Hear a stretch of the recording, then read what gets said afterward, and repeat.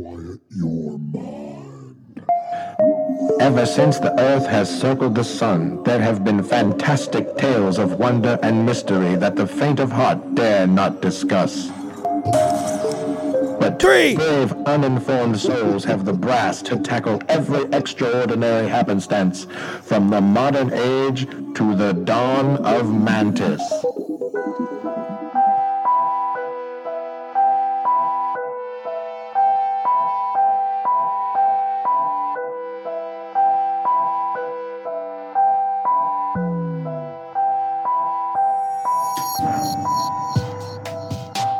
Welcome to Dawn of Mantis podcast, true crime mysteries and more.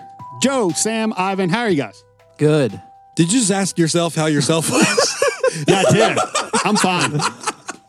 No, I just announced my own name and then asked you how you were really quick. No one really ever cares about that, so I just go really fast. That's true. This is the small talk part that a lot of people probably click 30 seconds ahead through. And Maybe someone's like, I wonder how those boys are. Hopefully so. Yeah, maybe. Sam, you okay? What? I've got a little surprise for you. Oh, no. What? Awesome. Coming off the coattails of last week's In the Club. In the Club. Yes. In the Club, yes. Oh, yeah. Epic. I got a new version for you. No way. Are you serious? You ready? Yes. Oh, I can't Sam, wait. Ivan, you didn't know about this? I did not. Okay.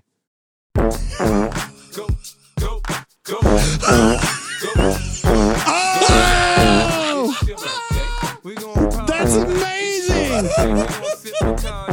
It's your birthday, and you know we don't fuck it like your birthday. Find me in the club, I'm full of bug. Look, mommy, I got the X. I ain't into taking drugs, I ain't into having sex, I ain't into making love. So come give me a hug, I ain't into getting rough. Find me in the club. I want to drive around jamming to this. I got a subwoofer in my truck.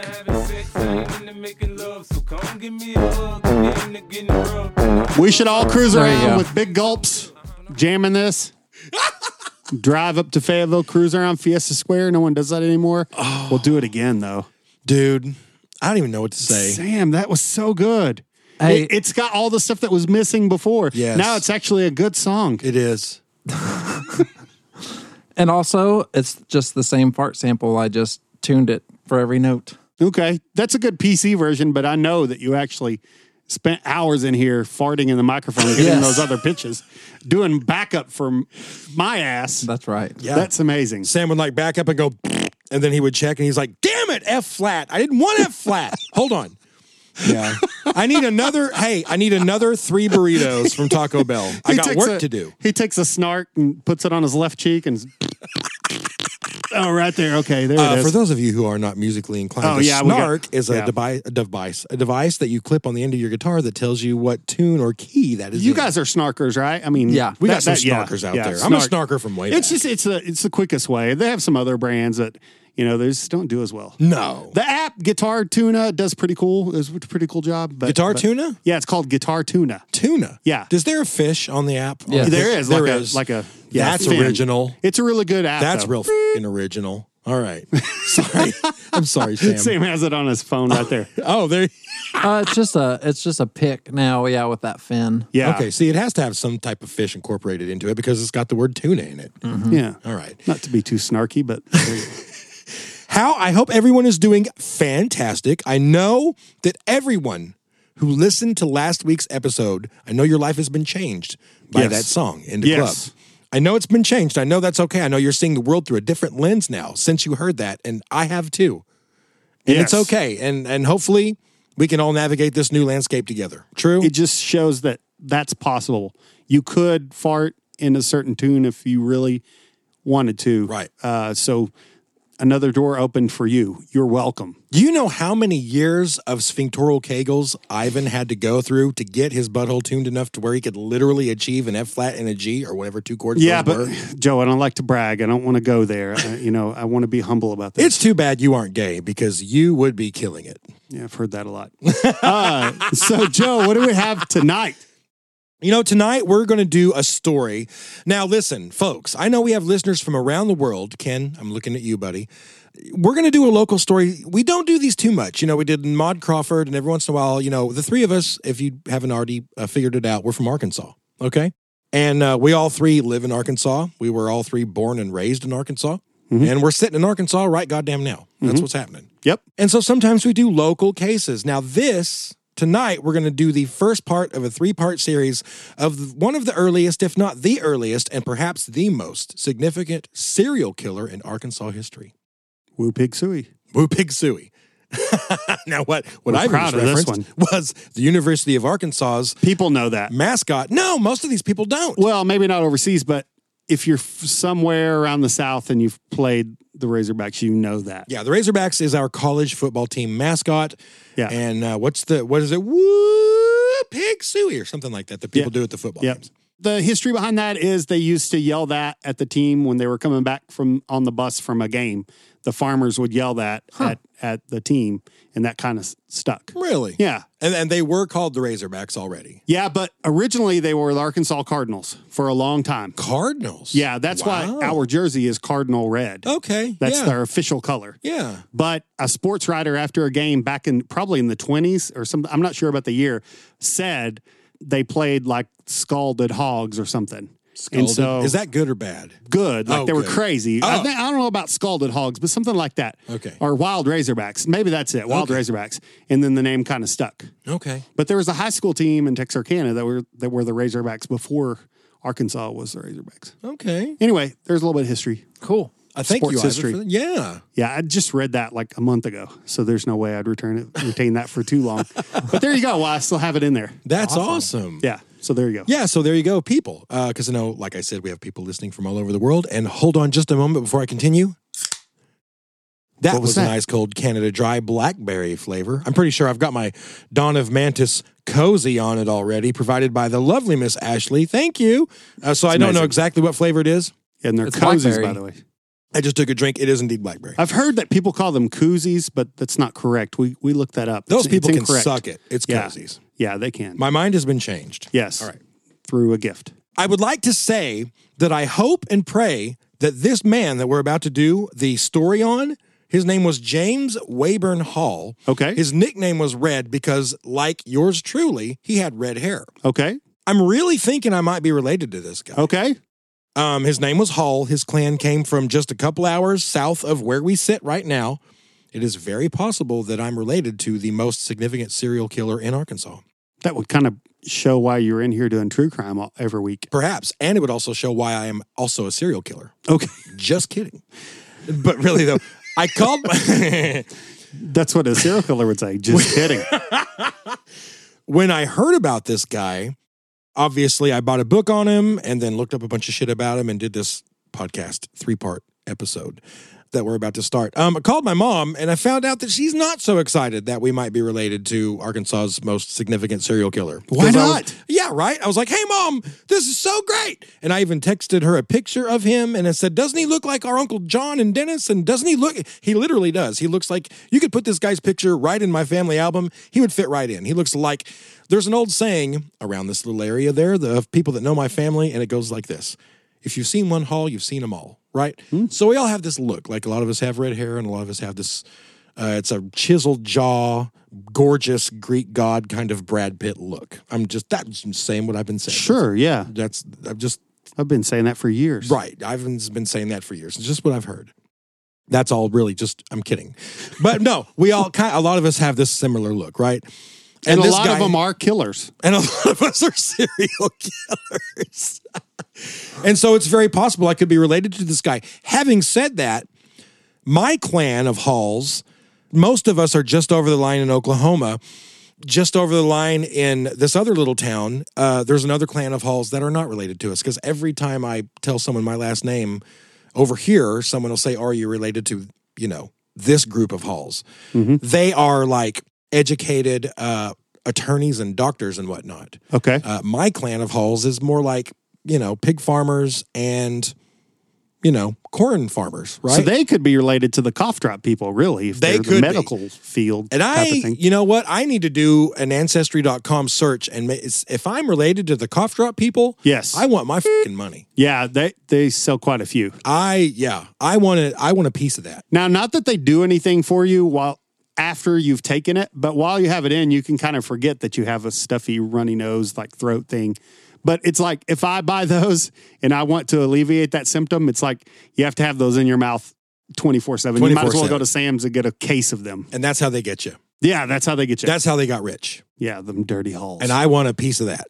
Yes, you should. Yeah, there's some money in there for you. Here's the deal. I want a piece of the Hall cough drop fortune, and I want to also prove that I'm related to the serial killer. Yes. That's all I want. Yeah, you just want to be famous. Yeah. So anyway, here we go. So reach out if you think he is. So shall we start? We shall. Okay. James Wayburn Hall, my great-great-uncle, was from the small farming community of Happy Valley, Arkansas, which is located in Faulkner County, and that's about 140 miles southeast of where we're sitting right now. About 30 miles north of Little Rock is where it was located. And what's fun is, as I go through all this, most of the places that I name, we're going to be very familiar with. Yeah. I apologize to the folks listening. Most of you are not going to have any clue what we're talking about, but most of us will. There's a whole Google Earth thing. Check Google. Someone- You'll see. Yeah. Yes. That's typing. So Red's, I already said Red. I've done so much research on this guy. I'll go ahead and tell you right now, James Wayburn Hall, he had red hair, and his nickname was Red. Okay. So I'm very used to referring to him as Red, my old uncle there. His father's name was Samuel Jerome Hall, a farmer and devout Baptist minister. His mother was Eva Lorena Ingram Hall, and her family had settled in Happy Valley way back in 1859, close to 50 years before the Halls arrived. Okay. There weren't too many families in the area then, nor is there now. So it hadn't taken long for young Sam and Eva to start courting, and the pair was married on September 14th, 1913. As was custom for rural families in that area, the newly married couple immediately set about having babies, and lots of them, 11 in all. Wow. With, my Hall clan, where I'm from, they had 8. Yeah. 9, including me. I know that doesn't make sense, but I was adopted, so 9. Thank goodness for cable channels. Yes. We have less kids now. Yes, there you go. And Netflix. How many Netflix did that cost? Oh, and by the way, I was adopted from within my family, so I am legitimately a Hall Okay. to my DNA. So I am legitimately, for the sake of this podcast, I'm going to say, let's just say that I'm related to this guy. Okay. I'm just going to say that. Yeah, let's claim it. I'm like related it. to Red Hall. All right. I like that. I'm going to say it. Prove me wrong.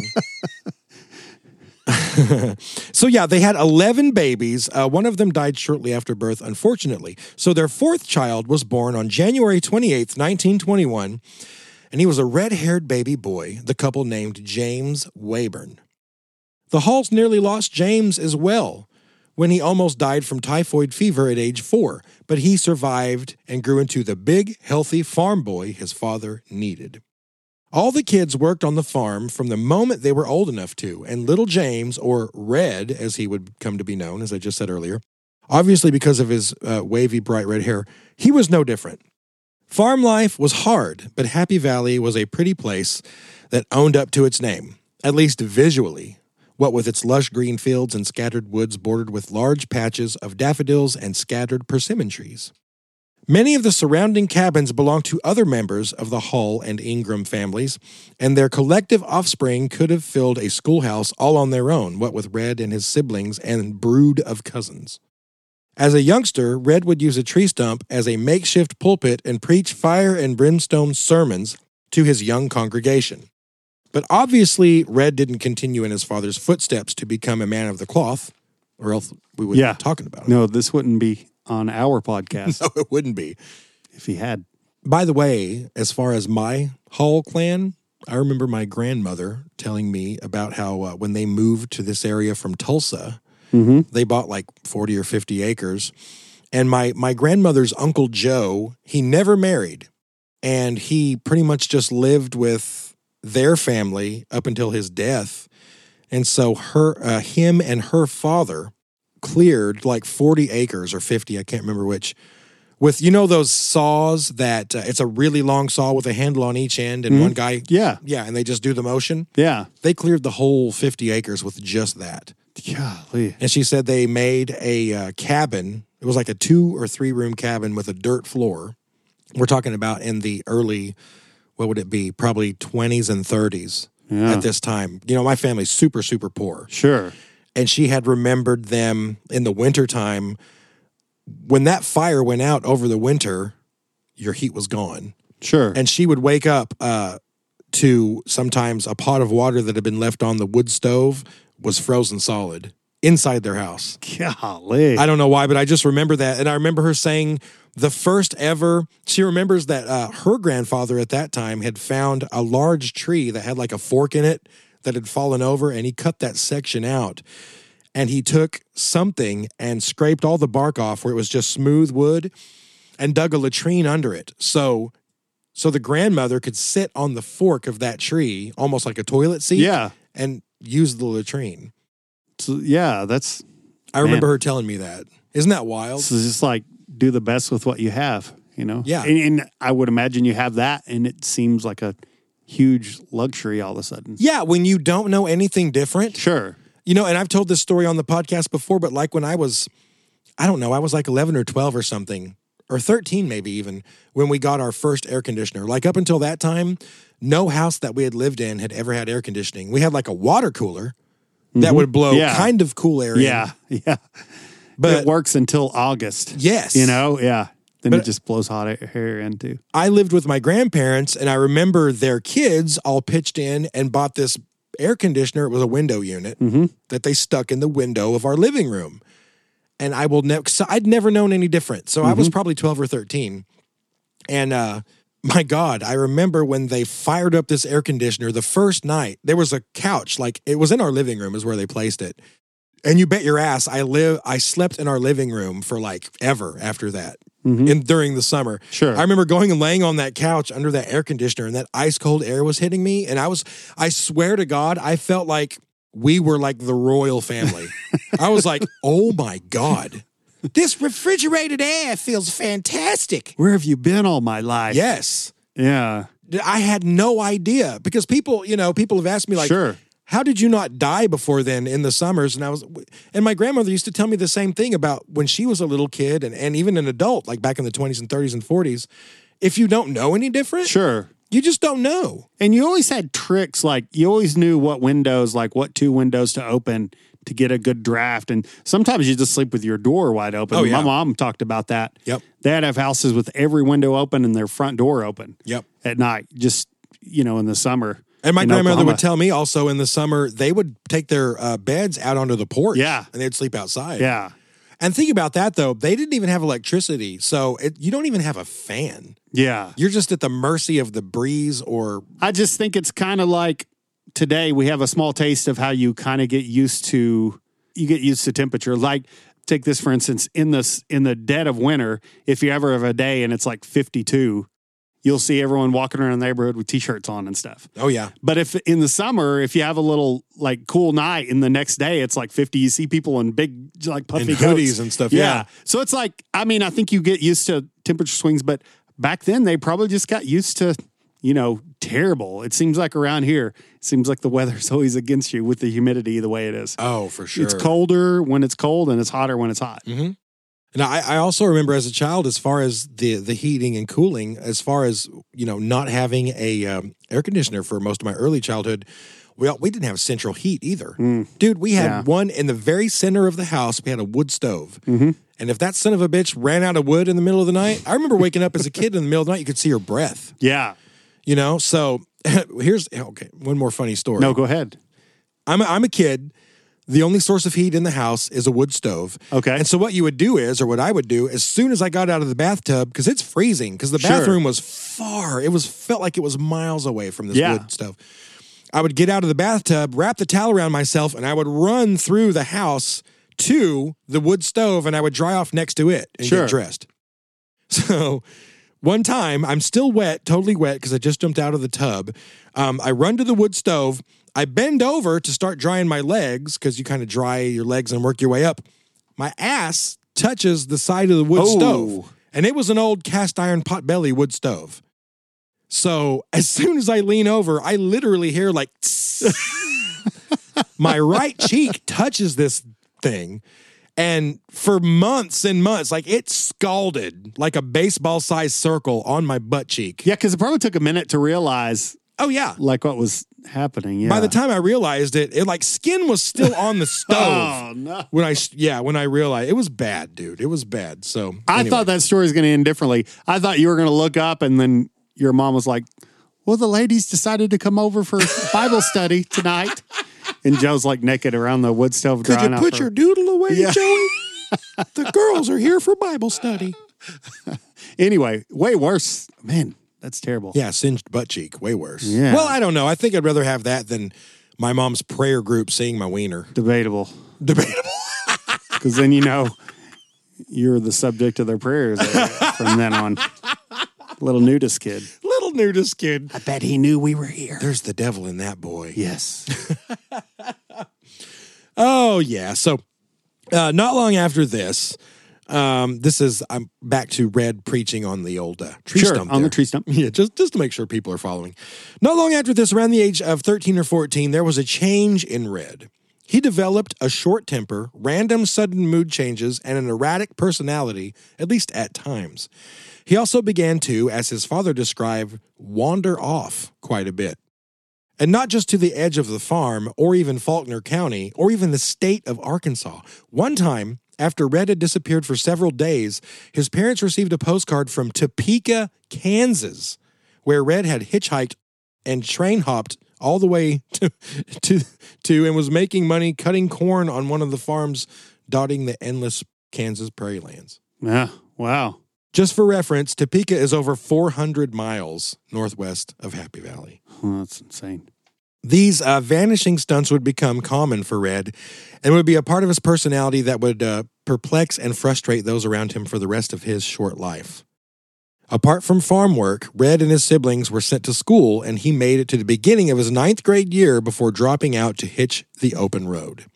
Which back at that time, even if you made it to 9th grade, that was kind of remarkable. Yeah. Because a lot of times, kids back then, pretty much like I said earlier, by the time you were old enough to hold a plow or a hoe or something, you were working the farm. Mm-hmm. A lot of those kids didn't have I know, you guys. By the time you were old enough to hold a hoe, I was thinking about plowing. And plow that hoe. By the time you were old enough to plow a hoe. There's something else for the cutting room floor. I remember.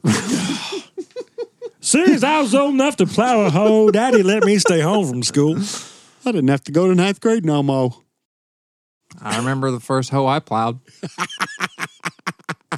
Oh, you do? Her name was Susie. She had a buck teeth and a lazy eye, but boy, she could ride a pole.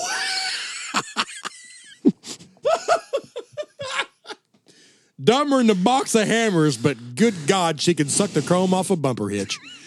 All right.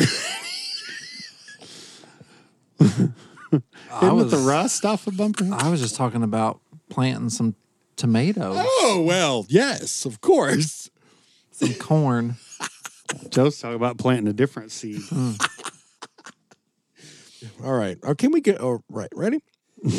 Although no one is really sure exactly what caused this change in Red, here is the prevailing theory. In the words of Samuel Jerome Hall, that's his dad. Remember? I just said that a while ago. Yes, sort of. Quote, and this is in the words of Samuel Jerome Hall, and I really don't know how he sounded, so I'm just going to, seeing as how he's probably related to me, I'm just going to read it like myself. Okay. Since we're blood. We were hauling hay when he was 12 or 13.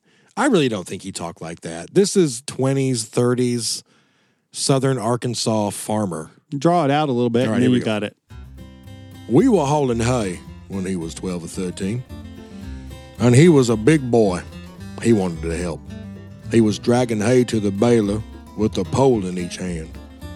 We would be on either side of the haystack pulling with a mule, and he let a pole slip over and strike him on the back of the head. He was unconscious an hour or so. We put him in the truck and took him to Dr. H. Hardy's home for treatment. That was the end of the quote. After this quote-unquote treatment, whatever it was, what do you think the treatment was in the 20s or 30s for getting knocked out? Snake oil. Yeah, probably something like that. Just like, Yeah. Well, obviously, we got to put a damp towel on his head. yeah, of course.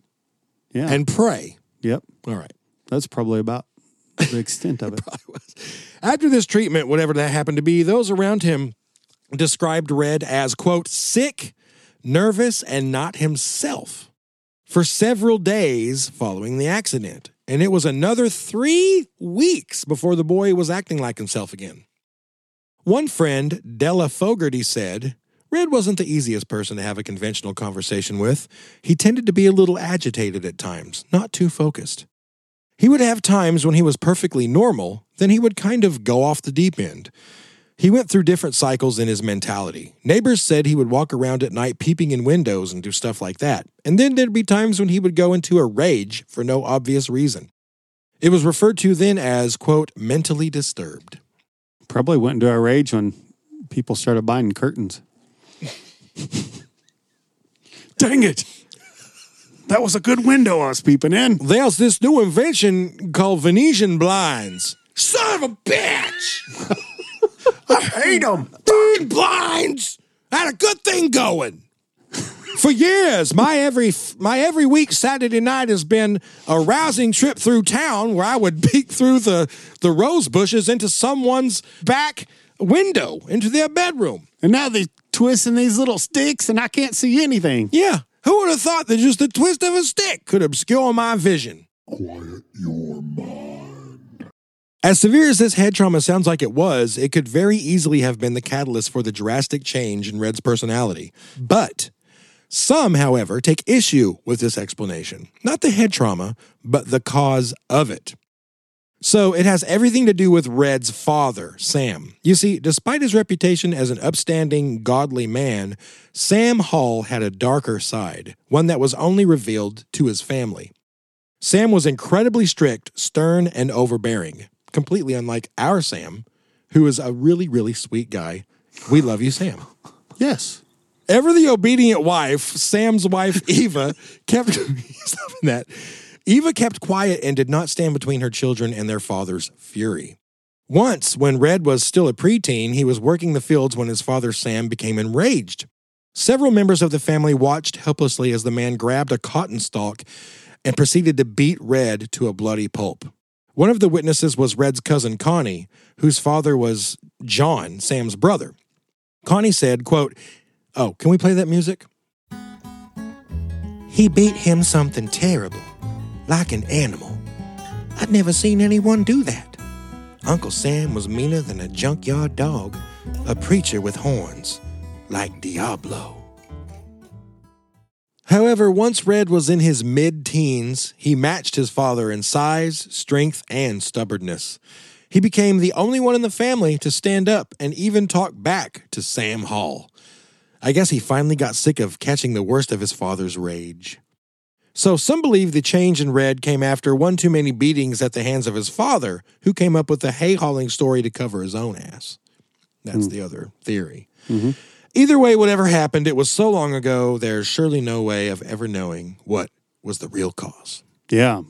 Well, this brings us to 1938, and this is when two big things happened in 17-year-old Red Hall's life. One, he met his first wife, and secondly, he committed his first murders. Wow. 11 of them, according to Red. Yeah, that's life-changing a little bit.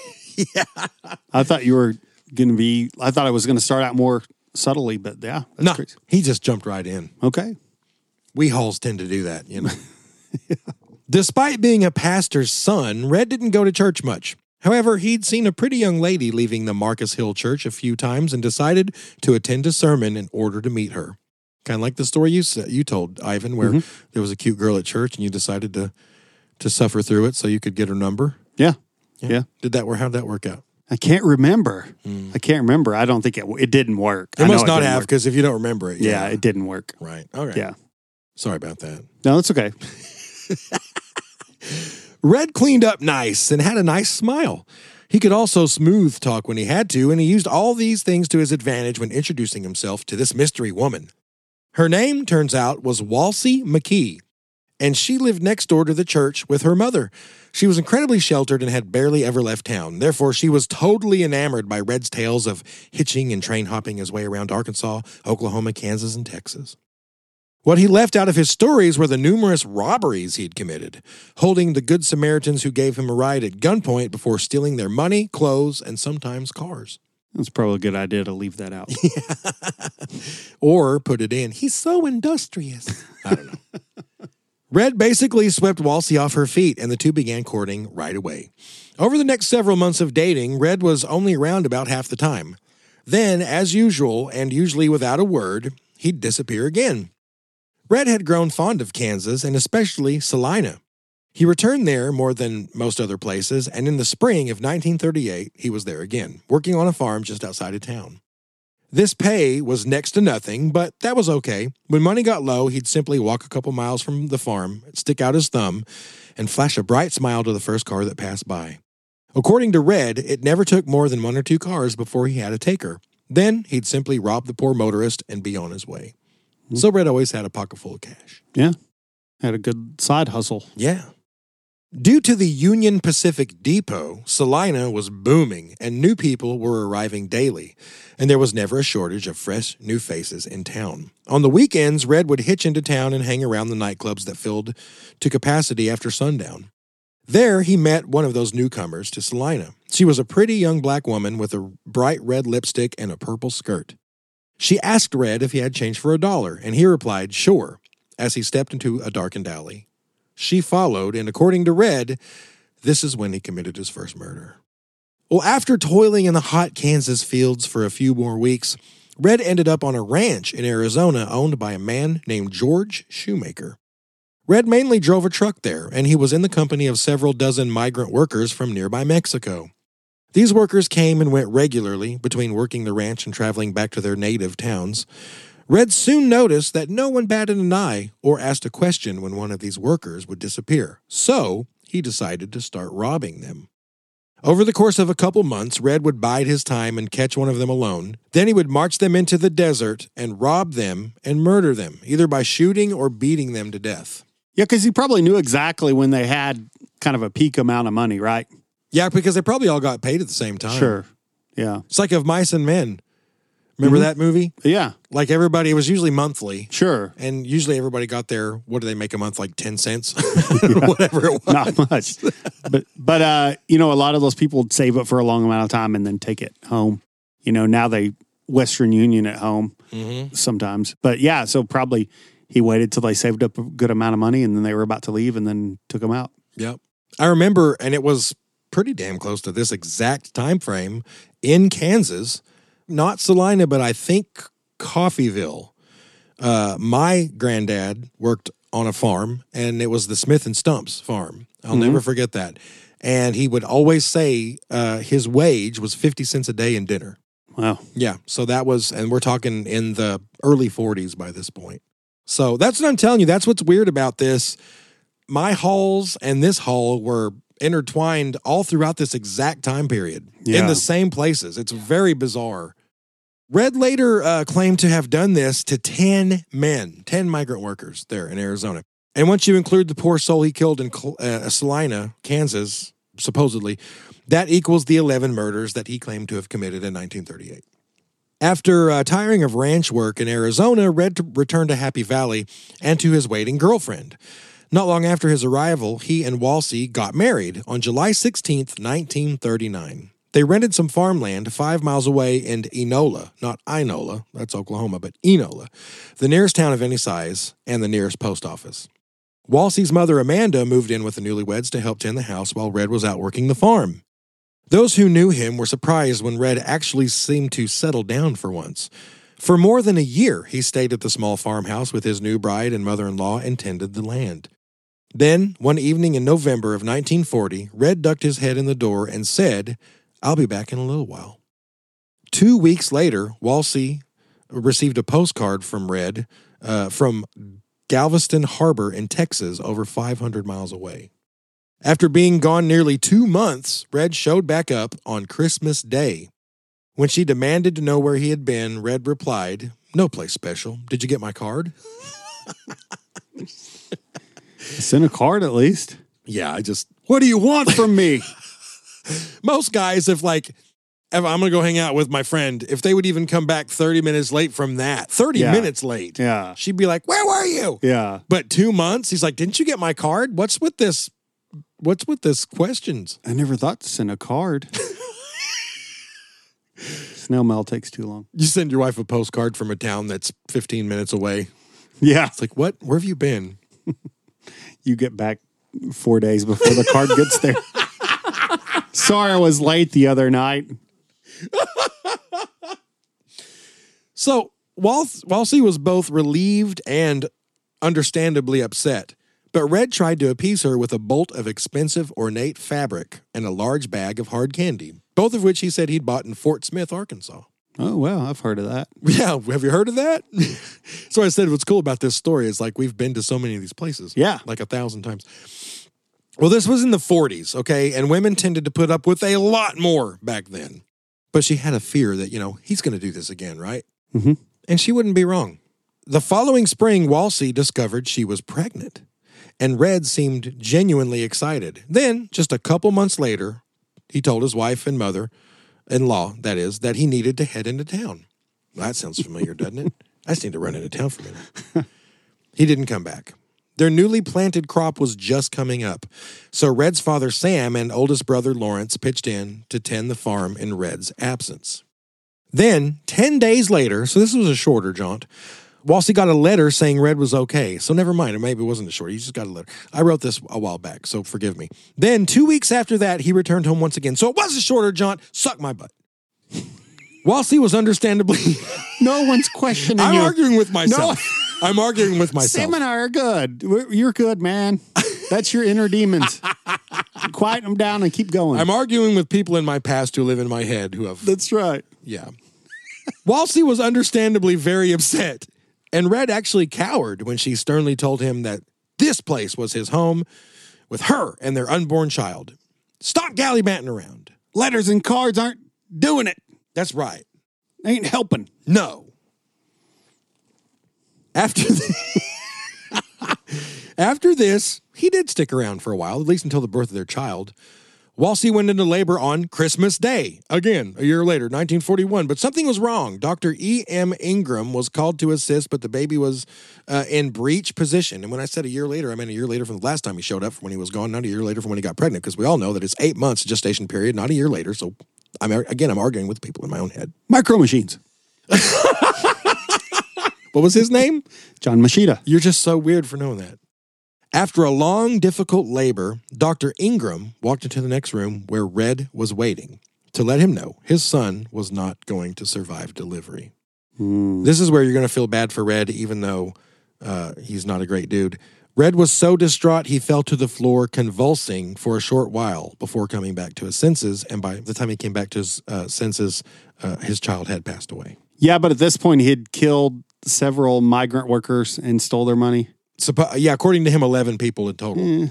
And Red was maybe genuinely upset. I don't know. Yeah. Who knows? I don't know. After this, Red was the dutiful husband Walsey always wanted. He was attentive, helpful, understanding, and did everything he could to help his wife overcome the horrible ordeal she'd just been through. But in just a few short months, Red started to get that itch again, and by now, his wife could see it beforehand. She pleaded with him to tell her why he had to go again. Red broke down sobbing. He said he didn't know why. He didn't even understand it himself. He just had to go sometimes. Yeah. He couldn't explain it. Still wiping tears from his cheeks, he walked outside and to the highway and stuck out his thumb. Walsey didn't see him again for 6 weeks. As a sad old country song played. Walked outside to the road again, stuck out my thumb into the wind, waiting for a truck to slow on down to take me out of town. So I killed that guy and took his money away. He's a migrant worker, only here till Sunday. No one will ask questions. I don't know what else. I don't know where I can't. What go. rhymes with questions? You painted us into a corner. I shouldn't have done that, should I? Well, I'm just basically, that's basically the MO of this guy. No one's going to ask where those guys are. Oh, figured no one would ask any questions. I'd like to get away. I'm open to suggestions. We've got a hit number one tune. Featuring Red Hall and the Serial Killer Band. Okay.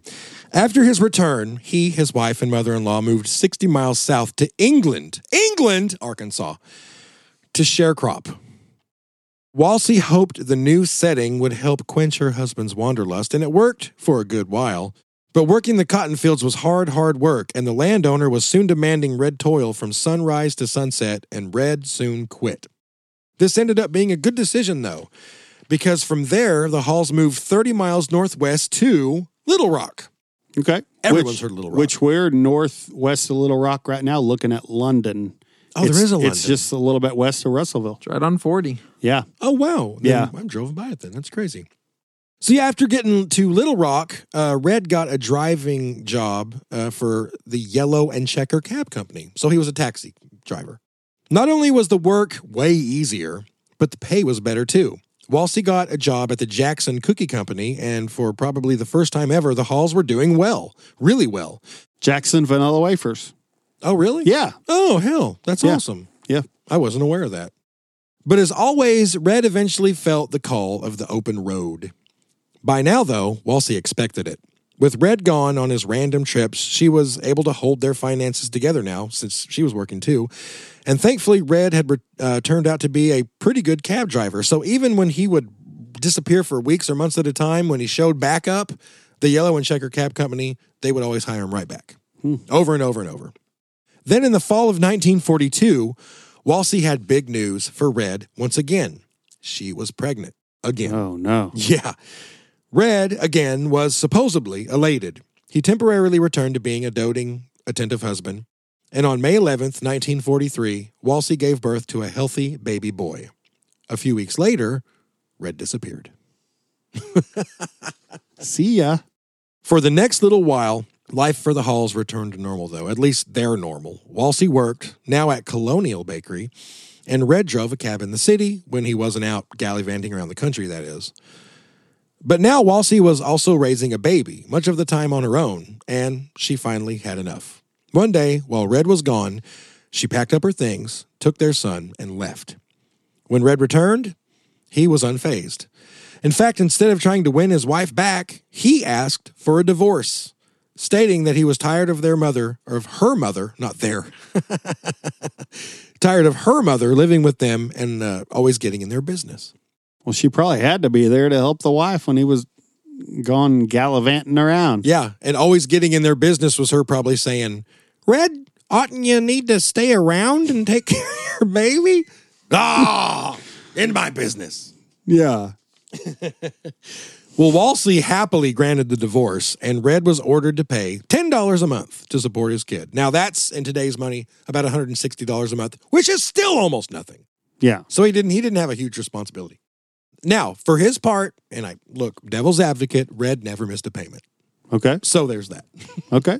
Killed a lot of people, really good on his child support. Abandoned his family, but he made it right in the pocketbook. That's right. All right. Hey, I mean, that's data. That's a fact. Yeah. There you go. I wonder how many months he was like, the first is almost here. Got child support. I ain't got no money. And then you go kill a hitchhiker. Yeah. Or kill someone, a hitchhike-e. Yeah. What would you call it? Yeah. Yeah. To make that payment. I don't know. Yeah. Sorry. I got a family to feed. Nothing personal. However, just as Red, no doubt thrilled to be single and unattached to his wife or anything else or anyone else, was getting set to take on the road once again, he got snatched up, this time by the U.S. government. Wow. That's weird because now he can run, but he can't. Yeah. Because it's fate. It was 1943. We all know. Yeah, drafted. Yes, absolutely. Yeah. Red got drafted in 1943. World War II was in full swing. 3.3 million American boys got drafted into the war, and he was one of them. Red ended up being inducted on October 19th and shuttled to a Navy training base, but his military career was brief.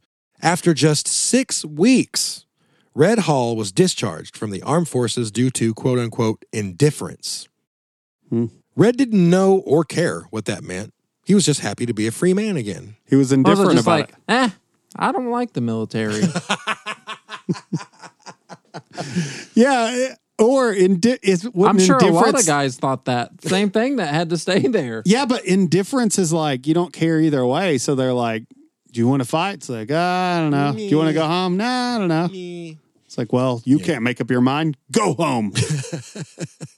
Well, I did do some research into that. That was just kind of a 40s term for dishonorable discharge because he just sucked. He just was a shit soldier. And he was dishonorably discharged. Basically what that meant. Yeah. You think with all that killing he'd done already, he'd be pretty good at it. You would think he would be ready to go over there and kill, yeah.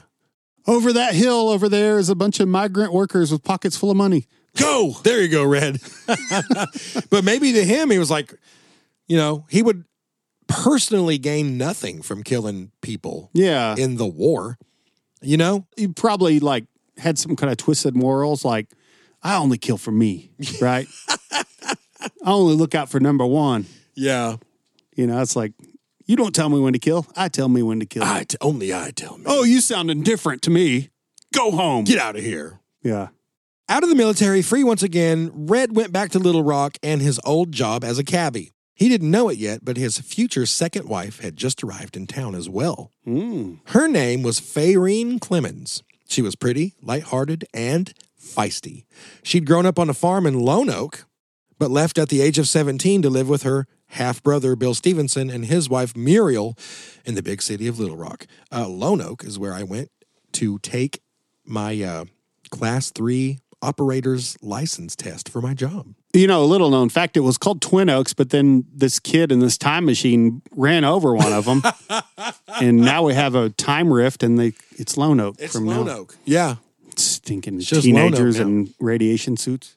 I do want to I want to clarify it's spelled Lonoke. Yeah. But took the wind out of myself I'm there, sorry. didn't you? Well, I didn't know if anyone would look at me like, he's full of shit. I was looking for Lone Oak. I believed him until Joe ruined it. I'm sorry. No, you're good, man.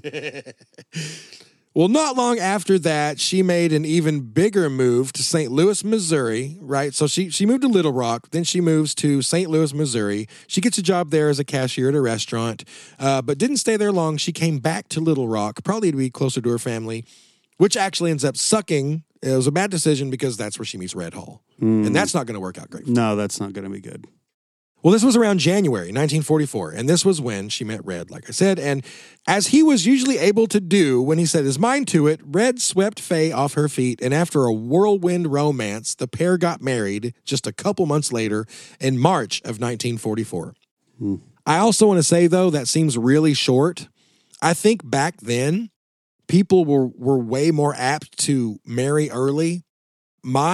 So my grandmother and my grandfather met in like early September of 1940. Mm-hmm. My mom, she's my grandmother. I call her mom, remember that for future reference.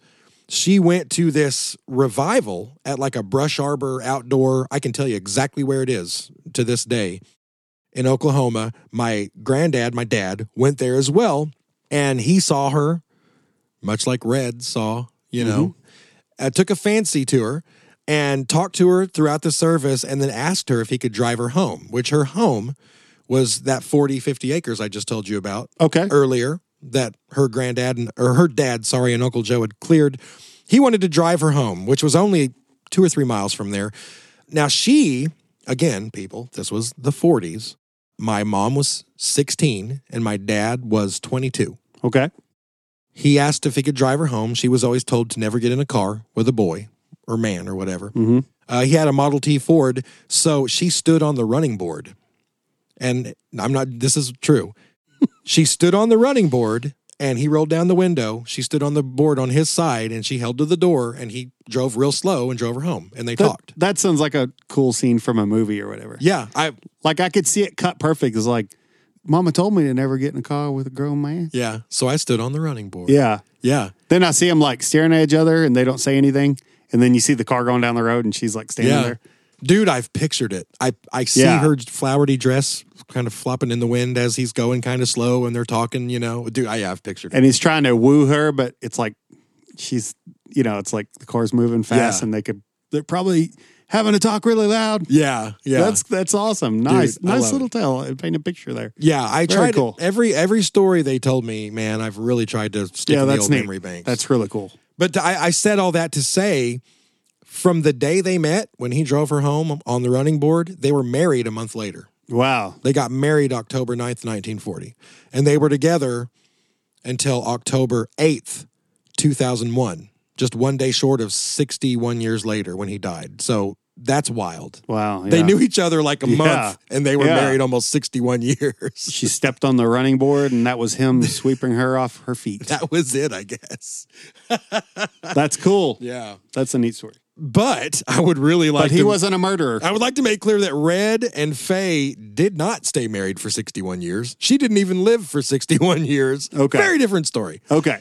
But, I think people really got married quickly back then. Sure. Man, and they just started popping out kids. Yeah. I Oh, think yeah. so. They Yeah. did that for sure. Okay, so anyway, they got married a couple months later in March of 44. Faye surely didn't know what she had just signed up for, though. Shortly after their nuptials, Red's fiery temper and wandering ways became evident. It's almost like she didn't get to know him that well in those 2 months. Yeah. Probably, maybe should have vetted him a little longer. However, Red was in for a surprise himself. Unlike his first wife, who was timid and, shy, Faye was bold and independent, and instead of cowering down to Red, she stood up to him, at least until he began to hit her. Oh, man. But even then, she remained defiant.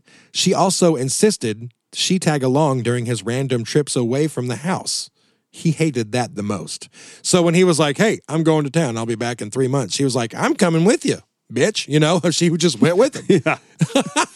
And he was like, what's this all about? Yeah. Called his bluff. That's Yeah. awesome.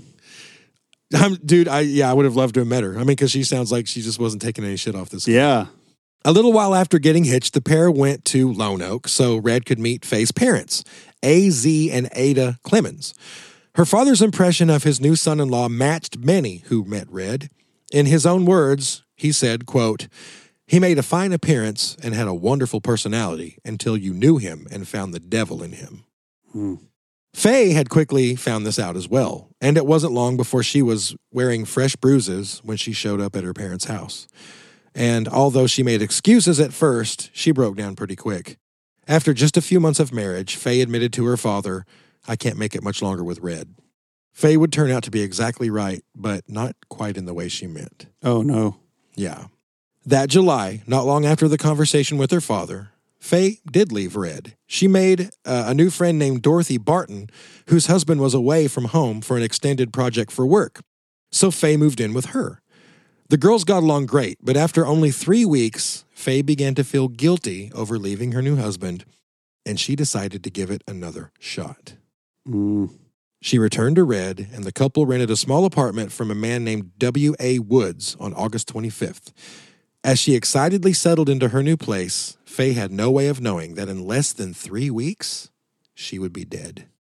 And Wow. we'll pick up there on part 2. You son of a... No, I knew you were going to do that. I could tell. I could tell you were going to do that. Yeah, man. Man, I don't even know what to say. Yeah, it's going to get good. Yeah, And by that, I mean bad, but interesting. yeah, Old Uncle Red, he was a crazy guy. I'll say that. yeah, yeah. Hell of a relative you have there, Joe. Did I elaborate earlier when I was saying, like, I'd called my mom, for those of you not keeping up, my other mom, my biological mom, not my grandmother mom, who is no longer with us, but I called my living mom. And I said, I was so excited. I was like, oh, there's this serial killer. He's like one of the biggest serial killers in Arkansas history, and I'm pretty sure he's related to us. And she's like, how sure? Is he though? And I was like, oh yeah, I'm a psycho, so I'm excited about it. But my mom is like, please tell me he's not related. We don't want her name to be Mud. So I honestly don't know. I created an Ancestry.com account, and then I didn't really dig into it after that. So I was just like, you know what? I'll just say that he is. And Yeah, go from there. I think you're going to have a little trouble with Hall. I mean, it's super common. For my surname, it's a little easier, but your best friend on that is if you find someone linked to a few generations back that have actually done your homework for you. Yeah. I got lucky in a lot of my lines. You traced yours. Someone traced yours all the way back to the Civil War, right? Way before that. I'm back in one line to the 1600s somewhere. Damn. Yeah. Well, I know on my grandmother's side, someone did that work, and there's a book of her maiden name that goes back to the mid to late 1700s. Yeah. But as far as my dad's side, my great grandfather is Andrew Jackson Hall. Oh, okay. And before that, I'm not too sure. So, and that only goes back to the early 1800s. So, Andrew Jackson's a great guy. Great guy. good vibes already in my family tree. I have a relative that served with them in the War of 1812 and actually wrote like a poem about it. See, you have that's so bad. But I'm saying I just stumbled upon this because somebody else found it. Yeah. So anyway. Hey, by the way, really quickly, there's a case. I need to find someone in my family. My mom used to talk about it, and she's no longer with us. But there was, I think it was one of her brother's kids, and this was in the 60s or 70s, got on a train and left, I want to say Oklahoma, or maybe it was Kansas, for California. And just no one ever heard from him again. Whoa. Ever. Yeah, Yeah, he freaking vanished. Yeah. So that'd be a really good something to try to dig into later, wouldn't it? Yeah. Yeah, man. That'd be pretty cool. There's like multiple disappearances in my family. That's crazy. Yeah. Yeah, there are. You've told me about a bunch. Yeah, wild. Anyway, yeah, so that's Red Hall Part 1. Old Uncle Red, he was a crazy cuss, and we'll get into his real dark deeds in Part 2 and 3 of this series. Yeah. All right, thank you guys for listening. Talk to you next time. I'm a little